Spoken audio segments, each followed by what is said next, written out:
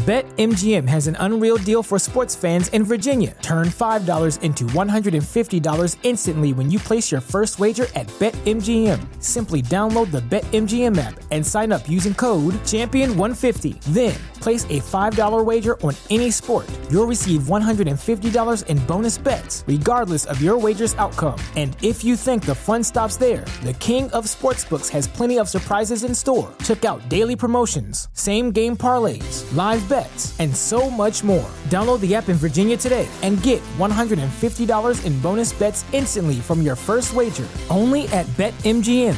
BetMGM and GameSense remind you to play responsibly. See BetMGM.com for terms. 21 plus only. Virginia only. New customer offer. Subject to eligibility requirements. Rewards are non-withdrawable bonus bets that expire in 7 days. Please gamble responsibly. Gambling problem? Call 1-800-GAMBLER. Promotional offer not available in Washington, D.C.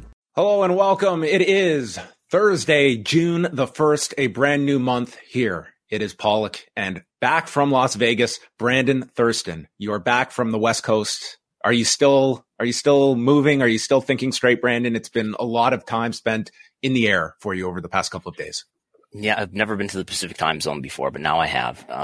I went to bed early on Tuesday, but I did catch up and watch Dark Side of the Ring, so I'm prepared for today.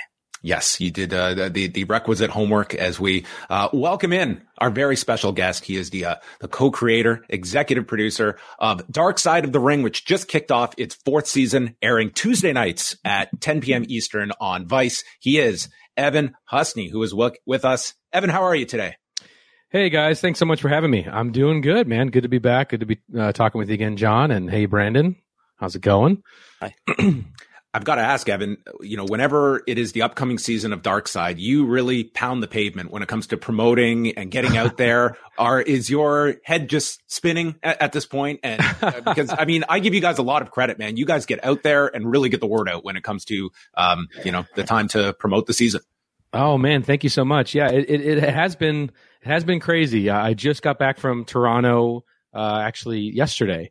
And we did our first ever cast and crew screening because the pandemic had kind of shut us down for quite a number of years there, and so we weren't ever able to get the team together to celebrate the show ever before. So, and I had people who've worked on the show for 3 years, and I've never met them in person. So it was pretty crazy. So there's a lot of stuff that's been going on, but it's been great, and the response to the episode has been it's been great. And so yeah, man, just keeping on. I'm going to ask a very Toronto-specific question right now. Are you wearing a Sugo hat? Yeah, I wore it just for you. Oh, man. Sugo is... What is this? I'm from Buffalo. Man. To describe this place, it's this awesome Italian restaurant that is adorned with all this boxing memorabilia, and it's 10 minutes from my house, and it is fantastic. Just to put Sugo over for a minute, I live in New York City. I have access to all the greatest Italian you can imagine here.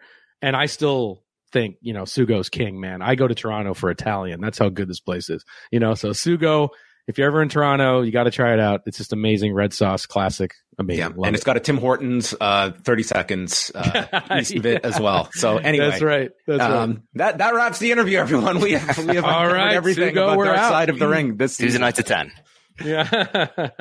A question for you is when an episode premieres, sort of how are you are you online actively as the show is rolling out? Are you watching it with different eyes, with reaction? What is sort of your habits when it comes to when the premiere of a new episode is dropping?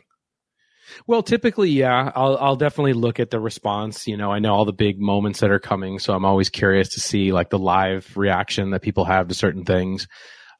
This time around, again, we were with our crew, so it was great to see it in a theater. We screened it at the Royal there in College, so it was cool just to see it in a theater setting like that. So that was a little bit different, but for the most part, yeah, I am watching it in tune with the audience. I'm always curious on what the reaction is going to be, and from what I could tell, it seemed pretty positive. It wasn't an easy episode to put together. I will say that.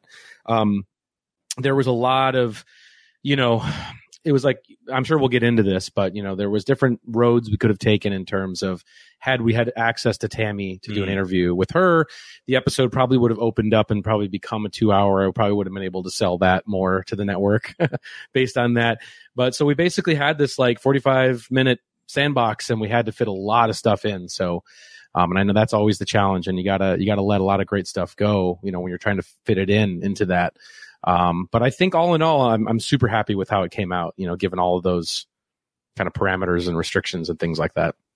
Yeah, I was looking up on the Showbiz Daily website. They post like the top 150 cable originals every day. And I was looking at all the instances where Vice has shown up there, and like the top 15 are all Dark Side of the Ring. I think all Dark Side of the Ring. And then there's some more that are Dark Side of this or that. Yeah. So I was sort of pleasantly surprised to see there's a fourth season. There was that break there, and you guys did Tales of the Territories. Like what led to the fourth season actually happening? Well, I mean, I think there was always plans for a fourth season. There probably would have been a move where, during Tales from the Territories, maybe we could have balanced doing both. I was a little hesitant to do both because I really wanted to, I wanted to put a lot of my energy into Tales from the Territories, to be very hands-on, and to try and, make it as good as it could possibly be. And I think that if I were spread thin between that and doing Dark Side at the same time, maybe one or the other would have suffered a little more. And so it was just kind of my own choice, I think, at the end of the day, too. So it was always in the cards to do Tales from the Territories. It was like 2.5, maybe even 3 years before it came out that we had been pitching it and wanted to do it. We had met $7 Productions and, Dwayne's team, and we really wanted to make this. And so that it felt like that was the right time. Like after season 3, we take a little break, do our side project. It's like, we're a band. We've done these 3 records, and now we wanted to try a side project and then get back, and now we're back with the 4th album. So it was always in the plans to do a 4th season. So, but it felt really good getting back to it. I do, right as we were wrapping up Territories, we were starting right into season 4. There was like no break. There was actually some overlap, and it was like, okay, now we're getting back to, what we do. And that was a great feeling for sure.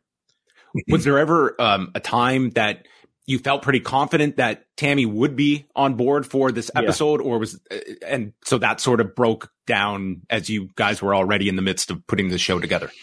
Yeah, I thought there was probably a few days of like finger crossing where I felt like it was going to happen. And I was really excited about that. I think it would have taken the episode in a completely different direction.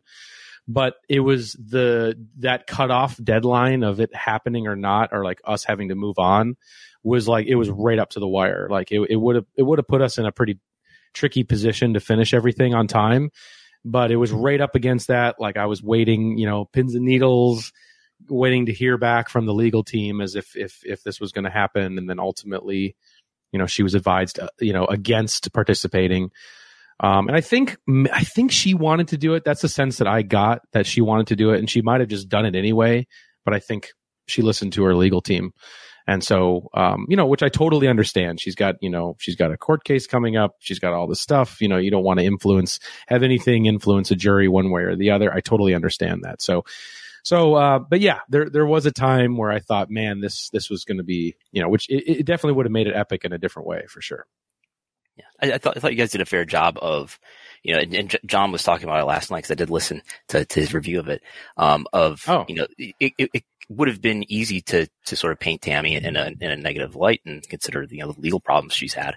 But I think you guys did a fair job of showing, Chris Candido as being a sympathetic subject and showing the problems that Tammy had. So like, I mean, every one of these episodes, there's a dark side to it. So I'm just wondering, like, we think about this as reporters too. How do you avoid being just neutral for the sake of being neutral, but also, tell the truth and be fair while respecting people's families? A lot of people have passed away who you're covering here.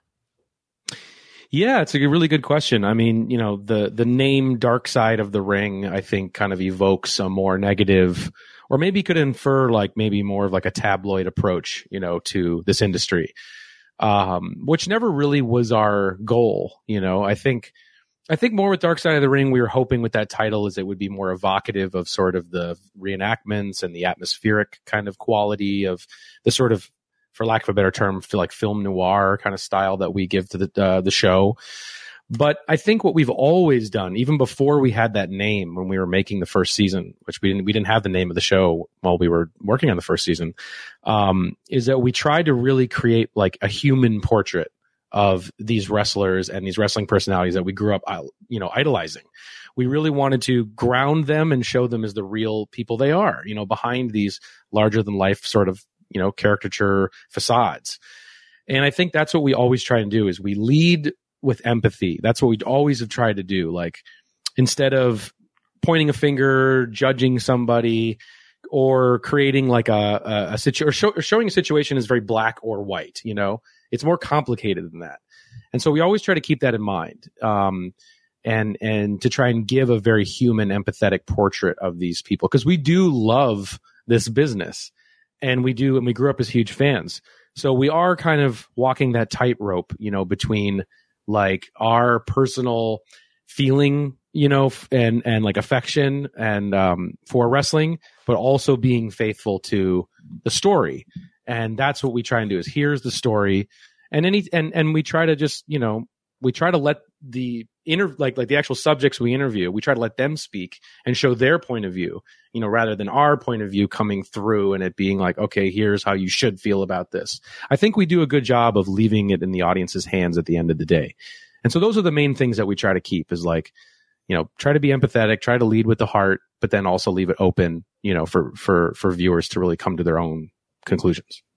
Last year, Johnny Candido, who's really great on this episode, if you haven't already seen it, and John Cosper had put out a book on Chris Candido that's a really great, summary of his life. But one of the people that was part of the book was Chris's father, Don. And one of his quotes is that Christopher's biggest problem and the reason for 99% of his actions and issues was his involvement with Tammy. All I will say here is that if Tammy never entered his life, he would be alive and happy today, and she knows it. It's pretty definitive and harsh criticism of Tammy. In your time sitting down with Peggy and with Johnny, was that overall the impression you came away with? And sort of tell me a bit about like the process here, that it would seem like the family certainly has an opinion of Tammy. Yeah, that is a really good question. So yeah, it was very obvious just in the conversations. I've read Johnny's book too, as well, leading up to this, which I do recommend. Shout out to Johnny Candido's book about Chris. If you're interested in further reading, it's a great thing to pick up for this Chris's story. A lot of eye-opening stuff in there. I did find that in my research and in my initial conversations with the family, they obviously have very strong feelings towards Tammy, pretty much sums up what you're saying there from that quote. But I will say when it came time to sit down and to do the interview and to tell the story, they were very conscious of not wanting to, for lack of a better term, like take cheap shots or, to be disrespectful, even if in certain cases it might be warranted, they really wanted to be respectful of her, just even given her present situation. It was almost like, it speaks for itself. That was kind of the impression I got from what they were saying. And I think that was the right approach for them to take, of just objectively, they were being very conscious of being respectful and not wanting to, kick somebody when they're down, I guess, if that makes sense.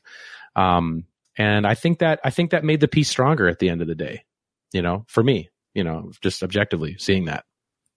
Is there a different criteria that you look at today in terms of what makes a successful show versus season one, when you're trying to get this off the ground, find that following? How have just your own sort of self-evaluation of a show and how it's received changed over the seasons? Yeah. I think, season one, I think we were really trying to figure out what we wanted the show to be. I think in the beginning, we sort of set out for it to really feel like, here's an exploration of this kind of exotic world from the point of view, like from outside looking in. Like, this isn't a show that's going to be for wrestling fans. Obviously they're going to watch it, but it's for a general audience. It's for people who, have a cursory understanding of what wrestling is, but maybe they've written it off. Maybe they think it's just a bunch of phony BS, and we're not going to pay attention to it, because a lot of media before had, a lot of documentaries that were produced, or exposés or news programs, or anytime they cover it, they never really gave it the respect, because, it's just a bunch of fake stuff, and so why should we care? And and I think that's led to wrestling kind of being in this sort of gray area, where it's not governed by the same rules and logic that, the rest of the real world is. So I thought it would just be fascinating to try and bring a deeper understanding, of this industry and the people behind it for a more general audience. That's like our main goal, right? I think that's evolved over the seasons where, we've always kept that in mind. We always keep the non-fan in mind, and how are we going to make them care about these individuals? How are we going to make them relate to these subjects and these stories? Because you can, even though this is a crazy world of wrestling, you can really relate to a lot of the stories that are on the show. And I think just like for me, it's always trying to keep in mind, how can we see the world through the weird lens of wrestling? I think that's another thing, and that's changed over time. But for me, maybe it hasn't changed that much. It's just really about this exploration of, you have the meeting of a very fantastical, heightened world with the consequences of reality, and like the blurred lines of those two things kind of meeting. And I think that's always been the most fascinating aspect. The best episodes of our show are the ones that really examine that tension between those two things. That's what we're always looking for with the episodes, is like that tension, I feel like. And in season 3, there was a Plane Ride from Hell episode, and there was some speculation that maybe there wouldn't be a fourth season because some people would be hesitant about sitting down for interviews with the news that followed out of that episode around Ric Flair and Tommy Dreamer. Was that an issue at all, getting people to tape interviews with you? It really wasn't. No. Some wrestlers referenced that, but at the end of the day, it's like well, first off, the idea that there wouldn't be another season, to me, was always very, like, I couldn't quite understand that, and I've grown up reading the wrestling newsletters and, a lot of the articles that get written, taking a lot of liberties with some headlines and things like that. And I've always it's just funny to be part of that ecosystem as a fan now, to like see it firsthand and to experience it, where like speculation, snowballs into fact, right? Somebody else reports it, and it's the game. Yeah, it just keeps going on and on and on. So it's just funny to see how that takes on a life of its own, when it's like, no, we had a very successful season, and like, there'd be no reason to not make more. But for me, it's like that situation is very simple. It was, this is the story we were telling, and the people we talked to even ahead of time on the phone to like, okay, what's your story? Okay, great. Then we're going to put you on the show. And this is what they came to share. This is the point of view that they came to share on the show. And we were completely 100% faithful to everybody's point of view and what they wanted to share with that episode. And so I think it got pretty controversial. I don't think really anybody from our side, and even definitely the people who were in the episode, felt like it would have that amount of controversy or blowback or whatever. So I do think there was like walking back, some of the things that, were said on the program and everything. But like for us, it's like, it's never been about, like I was saying earlier, it's never been about like, okay, we're judging somebody and this is a black or white situation, or whatever. This is a complicated situation. And I think for all of us, it's always been at the heart is to tell the story and to be faithful to the point of views of the people that have showed up on camera. And that's, that's what you got with that. And am I getting the detail right that Heidi Doyle, the flight attendant, she broke an NDA to talk with you for that one?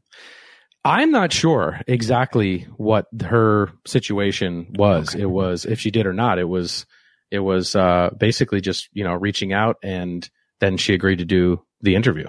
The other flight attendant we did speak to didn't agree to do the interview. Okay.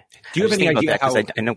Sorry. I was just going to ask, did you get feedback from Heidi Doyle on how she felt the episode came across and presented her story? Because, in all of this controversy, it seems so much was around Ric Flair that Heidi Doyle was somewhat like forgotten in all of this. And here's someone that goes on camera, on the record. I agree. And speaks about this. And I thought that was kind of an unfortunate part of the controversy and what was focused on. I agree. I completely agree with that. To answer the first part of your question, she did contact us after seeing it and thanked us, for sharing her story and her experiences.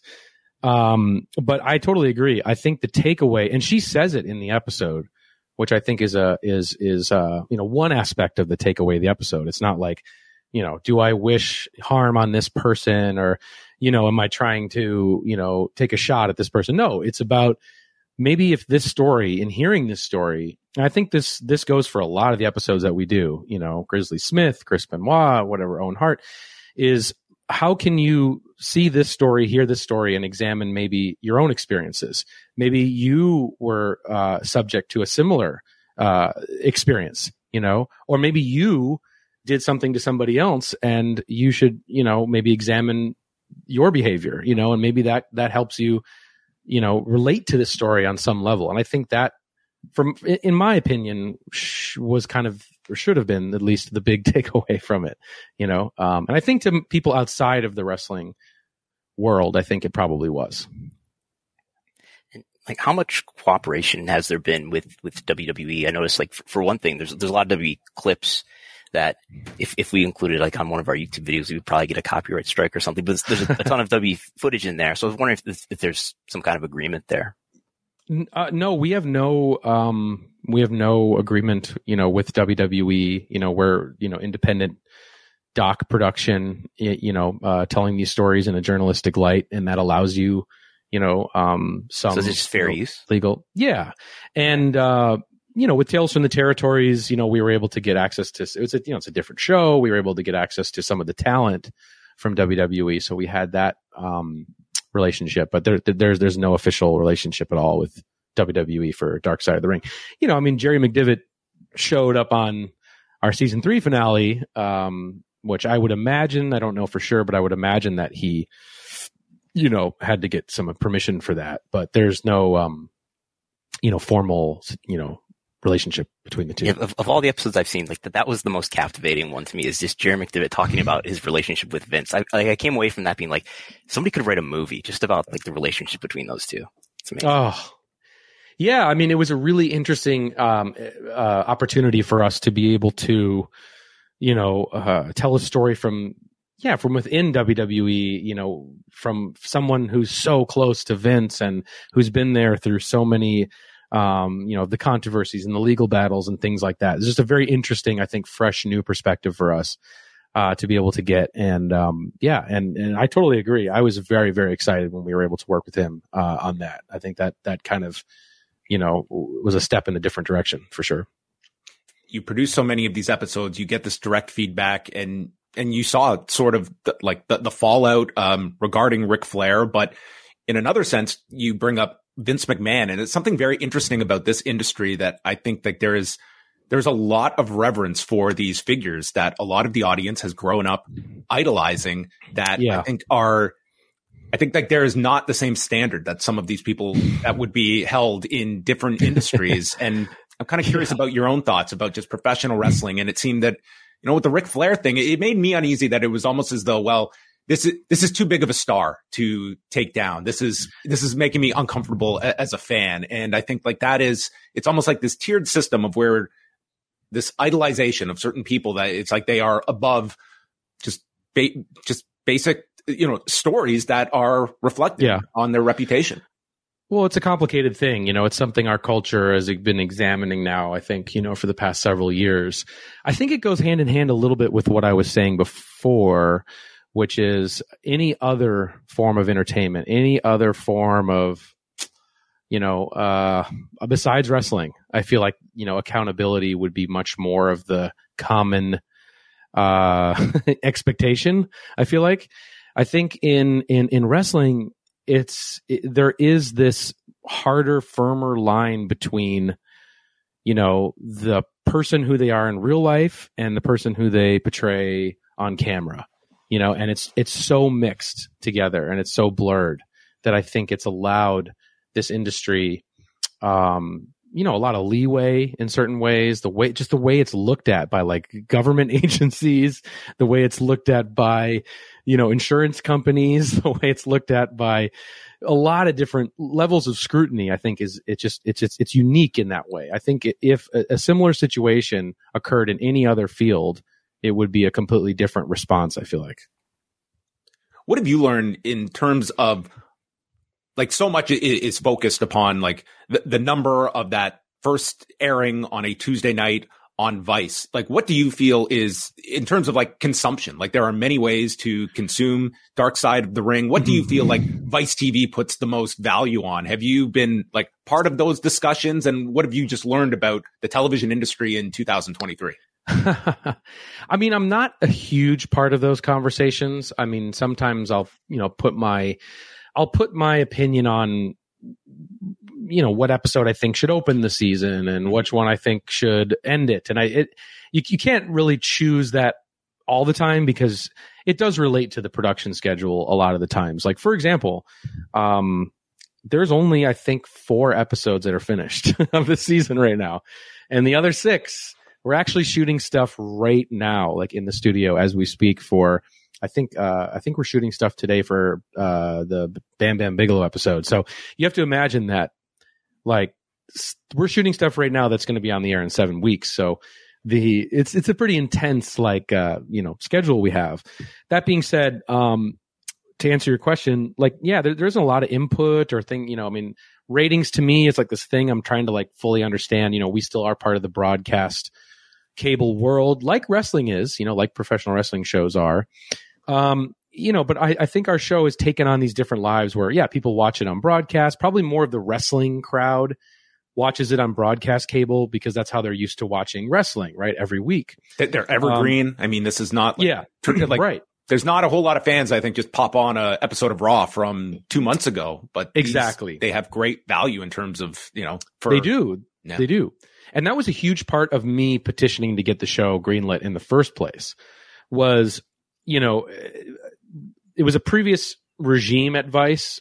It's a completely, totally different regime than it is today, or it has been since around like season 2 of the show. But it was really, really, really hard to get this show across the green, like in the green light zone, because there was no familiarity with that wrestling audience, and it was just kind of that age old stereotype of like, wrestling fans aren't affluent and they're not mean, their ratings don't mean anything, and blah blah blah.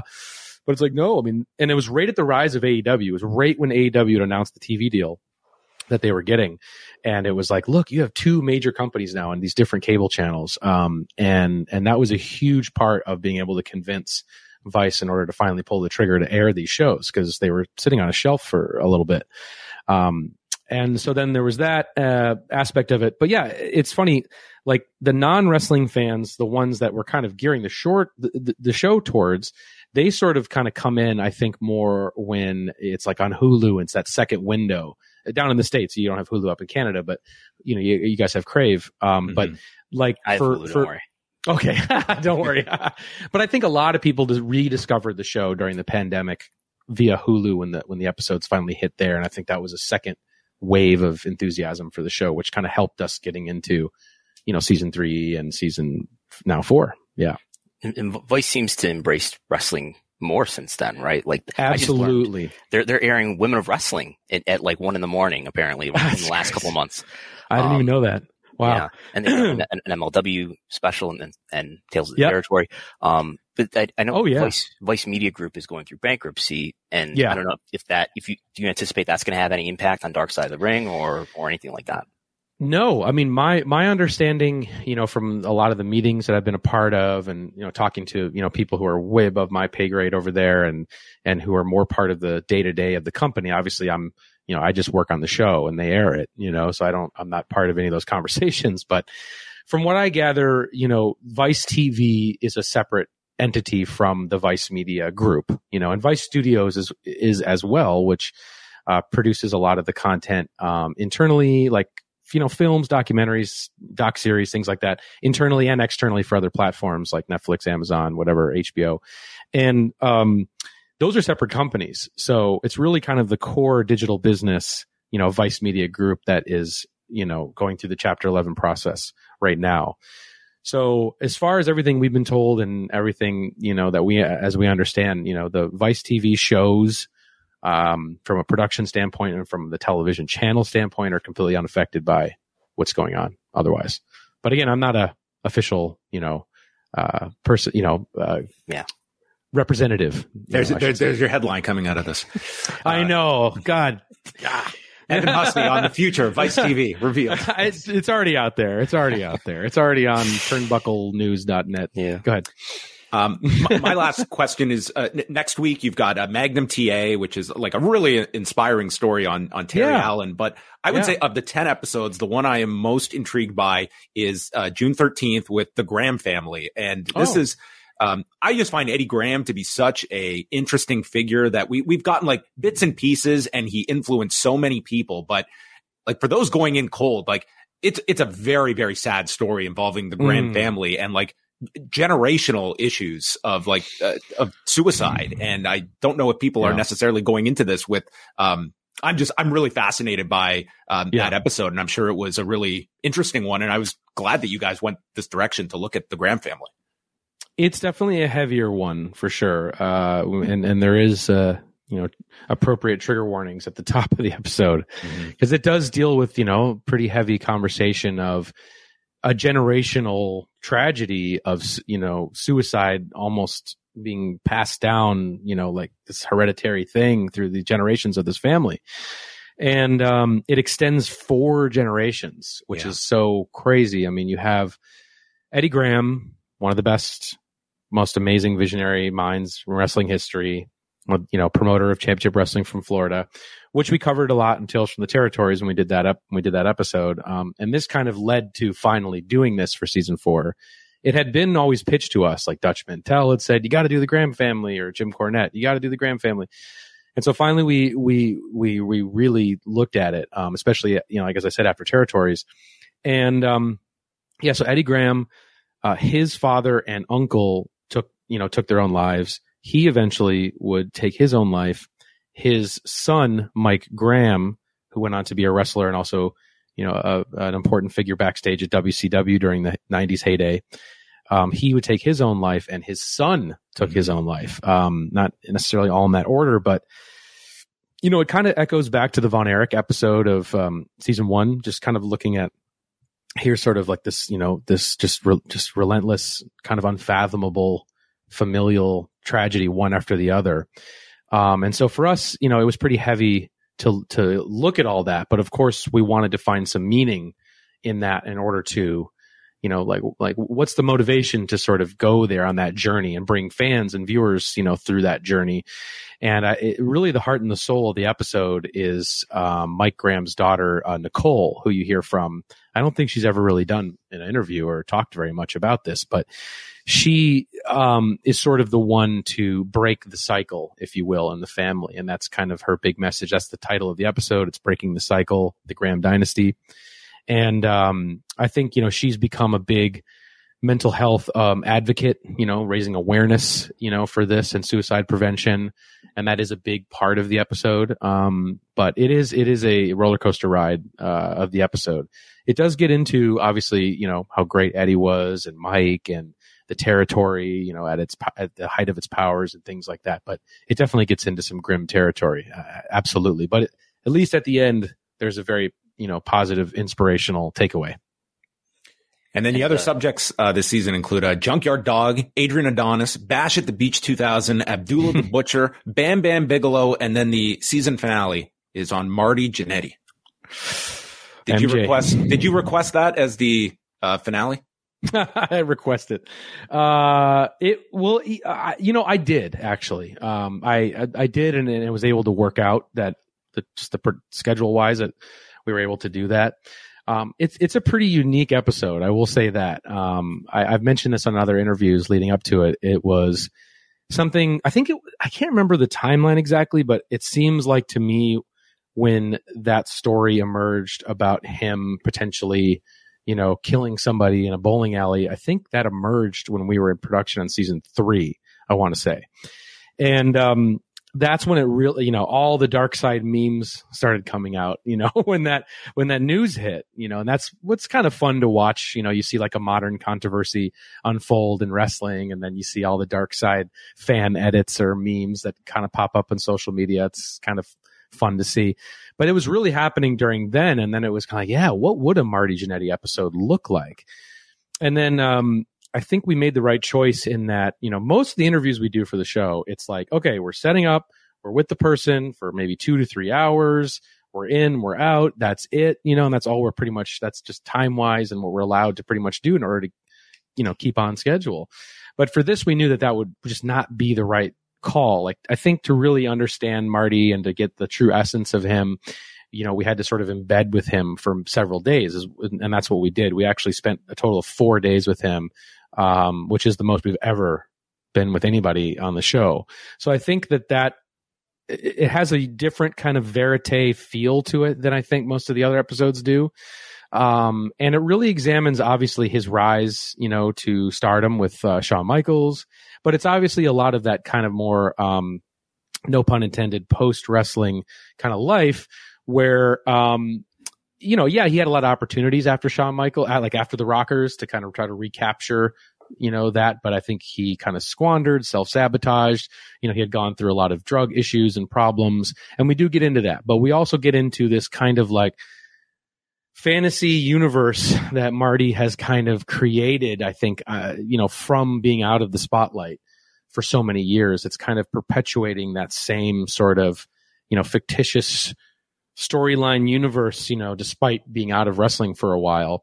And he's an incredible amount of pain as well, too, which is just crazy. We interviewed his doctors and we asked his doctors, like, on a scale of 1 to 10, how much pain is Marty in on a day-to-day basis? And they were like, 12. It's 12. And so we really get into that. I think it's really a portrait of somebody in wrestling who made a big impact, who's still with us and, trying to become used to being out of the spotlight. Can you say, is that going to be one of the longer episodes? It's going to be beyond 60 minutes? No, it's a traditional episode length. Yeah. One final question. We'll let you go, Evan. This is a super chat that comes in from our man Neil. Can any use be made of the unaired portions of the interviews? For example, could they be released in a companion podcast or transcribed in a companion book? Could you see any repurposing for? I mean, you must be sitting on just hours and hours. We are. Yeah. Yeah. Great question, Neil. One of the things I've been pitching, and maybe I'll just put it out there, and if people haven't, if there's enthusiasm for this, then maybe it'll help me in my pitching process. But we've been approached by a couple of like podcast production companies or whatever producers about what could a Dark Side of the Ring kind of like podcast look like. And to me, there's so much great footage that we have. Obviously, I mean, you have to imagine, like I said, every interview we do is at least 2.5 hours. Wow. I mean, sometimes I think like Bret Hart is 5, like, yeah. Cornettes can be, 4, they're long. And there's so much great stuff there, side stories, and sometimes, unfortunately, some of these are kind of the last real big interview of some of these wrestlers who've left us since. Like I think about Road Warrior Animal or New Jack or people who've left us since doing the interview. And they're kind of these last big interviews. So I think it would be cool, and I've tried to pitch it, is where it's like a podcast series where I think that's the best format for it, honestly. Instead of like, I think extended episodes would be tough to do because look, we go into the studio, we shoot reenactments, we only shoot the stuff we need, and there's, it would kind of, I don't know, it'd be difficult to do like extended versions. But I think perfect having for sort a of podcast, yeah, for a podcast, yeah, just to like, maybe one of us is like editorializing it or, framing these long form interviews. And I'm sure fans would love to just, go to town on some of these. And there are a lot of great ones out there, or even folks, none come to mind who didn't make maybe final cuts of the episode or only in them very briefly. So yeah, I think that would be very cool. I'd love to do that someday. So I've definitely been thinking about it and trying to pitch it. All right. Well, everyone, you can check out season 4 of Dark Side of the Ring Tuesday nights, 10 Eastern on Vice. Evan, thanks for being so generous with your time. All the best this season. And next time you're up in Toronto, we can go grab a meatball.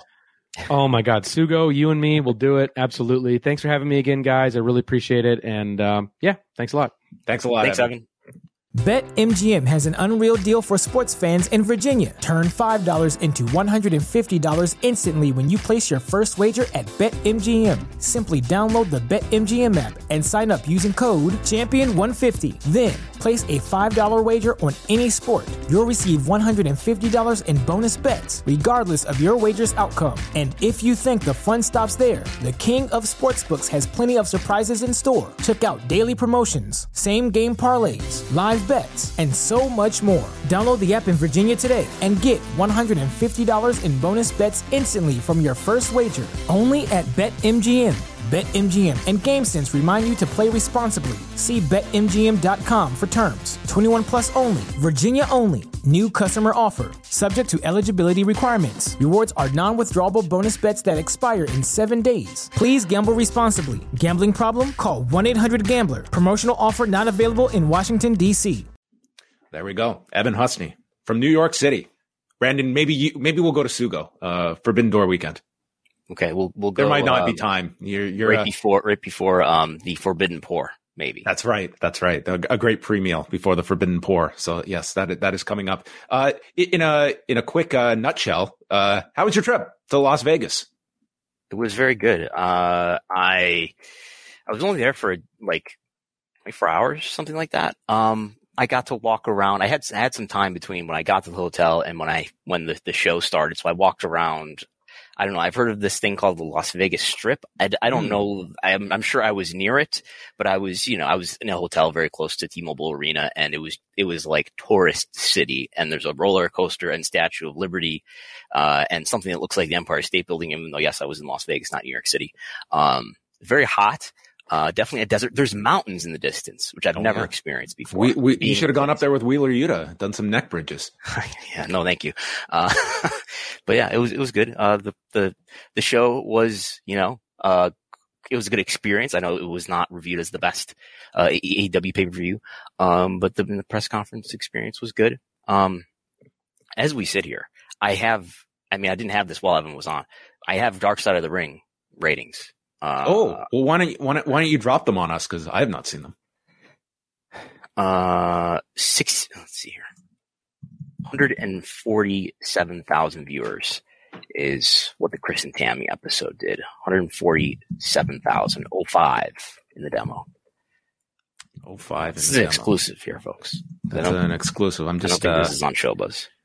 So the last, season of Dark Side, we had, the last episode was the steroid trials, which was back in 2021. So that finale did 154,000.06. And that was the second highest of the season. The big one they split up the season. So this second half, you had Chris Kanyon doing 214,000, Dynamite Kid 242,000, Grizzly Smith did 243. The big one was Pillman. Pillman did 272. Yeah. And that was a 2-hour episode. That was a 2-hour episode. So, 140 is sort of on the lower end of some of these, although it was ahead of some of these episodes. It was ahead of like XPW, Luna, Johnny K9, FMW. So, it was interesting to hear about sort of, Tammy Sitch and what her involvement would or would not have been if it seems, as Evan stated, like at a point they thought they would have her.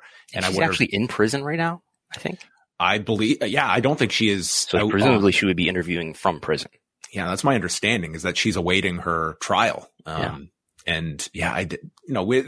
been, cases where, you can still do an interview from prison, but I can understand why that's it. So, I don't know how much different, maybe that opens up, the door, especially if it's a 2-hour episode. Again, I think if you read the book, like it is much more harsh on like Tammy Sitch, and hearing from the father of Chris Candido and Johnny as well. But it sounds like, for this series, they did not want to maybe necessarily just trash Tammy here, but it's a good companion if you have seen the Dark Side episode. Did you have any other thoughts on the episode having watched it? Not especially. I mean, next week is Magnum TA, and I'm biased, and I'm awaiting the reenactment silhouettes of Megabyte Magnum TA, which Megabyte Ronnie is apparently the person who is doing the reenactments for Magnum TA. Okay, that's a good casting call. Yeah. I've seen a picture of him like taking a picture backstage or whatever you would call it, and it looks very correct, very appropriate. Do you have any medical updates on any security guards that took fireballs at Double or Nothing? No, I don't. I don't have any medical updates. This was a Brandon Thurston trainee that was, you got to see his face lit on fire by the Wizard, Chris Jericho. Eric Kubiak, and I think he's done like a AEW Dark match or something like that somewhere along the lines. Well, we have put it off long enough because on Wednesday night, big announcement, Brandon. I don't know if you heard this. You were traveling a lot this week. Mm-hmm. CM Punk will be on the debut episode of Collision on June the 17th at the United Center in Chicago. WrestleTix has reported that they are around 6,800 tickets distributed. And I guess we will be very focused on not just that show, but all the ensuing collisions to see what kind of bump that these shows get, with the expectation that Punk will be on these Collision episodes, although he has only been formally announced for the Chicago date. He's on the artwork for the Greensboro Coliseum graphic. So, I mean, I assume he's going to be on all of these if he doesn't have some suspension or conflict before then. I'm looking at the WrestleTix spreadsheet, and it's for Hamilton, which is the low one, is still under 1,730. But this is not since Punk has been announced, so we'll see if that has any impact. I'm kind of expecting that there's not going to be a ton of movement here. Maybe there will be a little bit of movement right now. So maybe the latest WrestleTix updates on these shows will show as much as 1,000 up, something like that. But again, I mentioned it before, that interview that Raphael Morphy did with Chris Jericho a couple of weeks ago, or came out a couple of weeks ago, where he says, it's the on sale dates. That's where I think he said something like 60% of it happens, and then you get something like 30% at the end. And I'm sure this is an unusual case where you have a really significant announcement in the middle of this timeline. But I imagine a lot of that action is still going to happen towards the end. So again, I think it's an evaluation to make once these shows are in the books. Do you think that there was a magic number of tickets sold last week that would have been the tipping point for them of, do we announce Punk? Do we not announce Punk? Like, obviously, if this thing sells out, I don't know if they're announcing Punk, but I'm curious, like, they moved obviously like 6,000 to 7,000. Do you feel this announcement would have been made regardless in advance of the show? Depends on really what their creative plans are and like what Tony and Punk want to do in terms of how they debut him. But sure, if it's sold out, if that United Center sold out in a day or something, you don't have to announce him. And then that sort of signal that clearly everybody gets it. And that should tell you that all those other locations, the prospective ticket buyers get it. But it could well be that, hey, ticket sales are not great here. They're not a home run.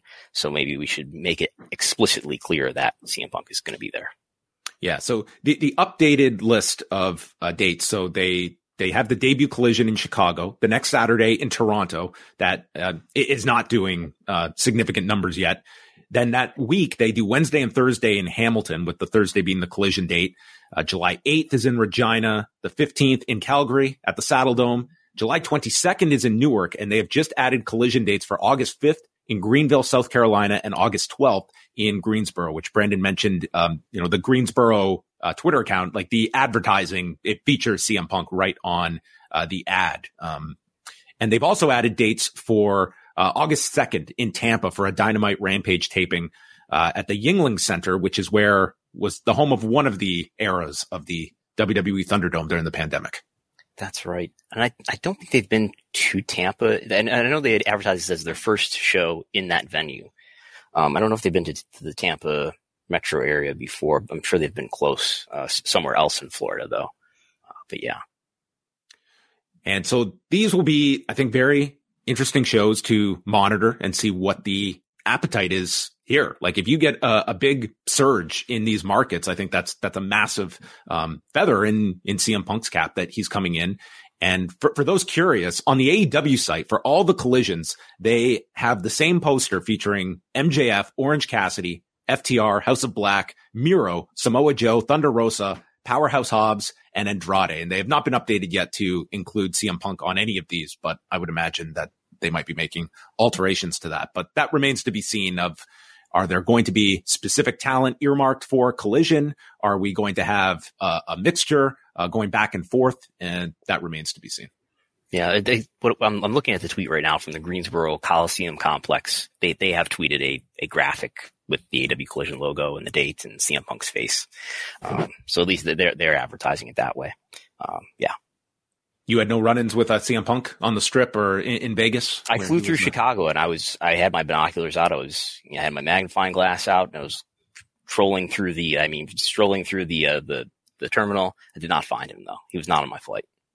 No, you didn't see the guy facing the hard camera with the Phil with 2 L's is a cancer sign? No, I didn't see that. I haven't seen the TV telecast. I guess This was briefly, the guy was like on the hard camera side and the sign was visible and then it was gone within. Do you think they took it away from him? Do you think they're censoring anti-punk sentiment? I mean, all I can say is I saw it once and I never saw it again. So, I mean, I don't know what happened to the sign, but I mean, you get this on camera. It's like, yeah, you also spelled Phil with 2 L's. So, I mean. There was a Variety article yesterday interviewing Tony Khan, just with talking about FAST, which is free ad-supported television, which are platforms such as Pluto, Tubi, there's others. But Tony Khan is quoted as saying, as we build a great library of historical content, it presents more and more opportunities for a potential fast entry, I think. I think that's a decision we need to make in part with our domestic media partners, with Warner Brothers Discovery, who have a great presence in the world of streaming, and figure out what makes sense for us in terms of our partnership. So just doing some thinking about this earlier this afternoon. I'll have a write-up about it in the news update for subscribers today, just along the lines of, and I was talking to somebody who works in, who does content, who has content on a FAST platform. And I guess that's a way better way to monetize video versus YouTube, in terms of the ad rates that you can get. So obviously AEW is on YouTube. They probably make some money. It's probably not that much. WWE is very fortunate to be one of the most popular channels on YouTube, and maybe they have some sort of special deal, I would think, with YouTube. They may even be selling ads directly against some of their content on YouTube. But clearly, I mean, unlike WWE, AEW has not sold or monetized in any way their next day rights for Dynamite, Rampage, and they'll have another show to sell too, next day rights to Collision. And if you're in the US anyway, I think you can get that stuff on demand as part of the Fight subscription, I would think, right? But there's no Hulu-like platform to consume AEW weekly TV on. So maybe that's a way that they could do that. But I bet what this is looking into is whether, AEW is going to do a FAST channel. And I would see that not being a streaming service unto itself, but a channel that gets distributed on these various FAST platforms, I would think. So I think they're looking into doing a FAST channel that would have their content on it, perhaps Ring of Honor content on it, and weighing whether, hey, WBD, do you want to put us on Max and make it worth our while and pay us so that we do that instead? So we'll see if that happens. And I know there's talk about All In, where that's going to be telecast, and maybe that's going to be on FAST. I believe now, though, that Max has not telecast any live, program yet in its history. Maybe that's something. I think inevitably you're going to have some sort of live sports or live news on Max. I think they've kind of been explicit about wanting to put news on there. Yes. But is that going to happen before August 27th? Because I don't believe they have the capability to broadcast anything live. So it makes me more bearish on the idea that All In is really going to be on a streaming service live. So what does that leave as the options? I guess it's pay-per-view or traditional TV. Maybe it ends up on TNT or TBS. Sort of weighing it out, though, that obviously the hazard is, do you want to run a pay-per-view on one weekend and then the very next weekend run All Out as a pay-per-view? That's going to cause a lot of kicking and screaming among some fans if you do. But thinking it through, I mean, like if I'm WBD, how much am I going to pay for I mean, it's a big event and maybe it'll do better than a Dynamite rating even does, maybe on a Sunday afternoon. But how much is that worth to WBD? I mean, I think a Dynamite telecast is in ad revenue is not even worth what their current deal is paying them in a rights fee. So that's like $800,000 a week that Dynamite and Rampage are getting. And I think, what would All In generate in terms of ad revenue? I would think it would be well under $1 million, let's say. I think I can safely say that. So weigh that against what a pay-per-view would generate. Let's say, I don't know, 100,000 buys or something like that. And I think that's way over net revenue just to AEW, way over $1 million. So I guess just purely thinking in a business sense, it makes more sense to make this a pay-per-view. And I would add in also the point that pay-per-view historically has proved to be a pretty inelastic product. So by that, I mean, no matter what you price it as throughout the history of wrestling pay-per-view, the demand has stayed pretty much the same. There's other factors involved with demand, including the quality of the card and the brand and all that. But I think you make more money certainly doing it that way. The question is how much is it a cost of pissing off your fans maybe by running pay-per-views and charging them $50 on 2 consecutive weekends. So I don't know if you have thoughts about that. Well, I think with All In, if there is no definitive broadcast plan yet, I think you're weighing the options of what is the most profitable option. You would certainly argue like pay-per-view for that night versus the idea of, okay, maybe this is something that we take at a loss by putting it on broadcast, but here is essentially a 3-hour commercial for AEW on national television that the true value of that will be realized in months and years to come, that this is something that hopefully would appeal to whether it be advertisers, business partners to turn on and see, wow, here is professional wrestling in front of 65,000 people. And this is a major league product. Not all that different. People that were following The Ultimate Fighter during like its glory days, it built up to this rematch between Tito Ortiz and Ken Shamrock, and they did a phenomenal number on pay-per-view. This was in the summer of 2006, but it was a semi-disputed finish. So they did a third fight between them, and they opted to put it on free television, and it did a monstrous number in October that year. And it was, you probably could have put it on pay-per-view and it would have done maybe not what the second fight did, but it was not going to bomb by any stretch. But they put it on free television on Spike, and it was a big turning point for them by just being able to have these television numbers that were through the roof and help accelerate their growth. Now that's a totally different generation. And what does an AEW big event do on a Sunday afternoon on a TNT or a TBS? I mean, I don't know, like without a card or sense of how much anticipation there would be, like what is your ceiling for that? But that could be the thinking too, if they had that option on the table. And I think that's a valid way to think about it. I'm gonna have to edit my write up here. That there's a marketing value in projecting this telecast to the widest possible audience, at least in the United States, and taking a lot less money for it than you can make, maybe practically nothing, versus, I don't know, making $2 million on pay-per-view. There's an argument there.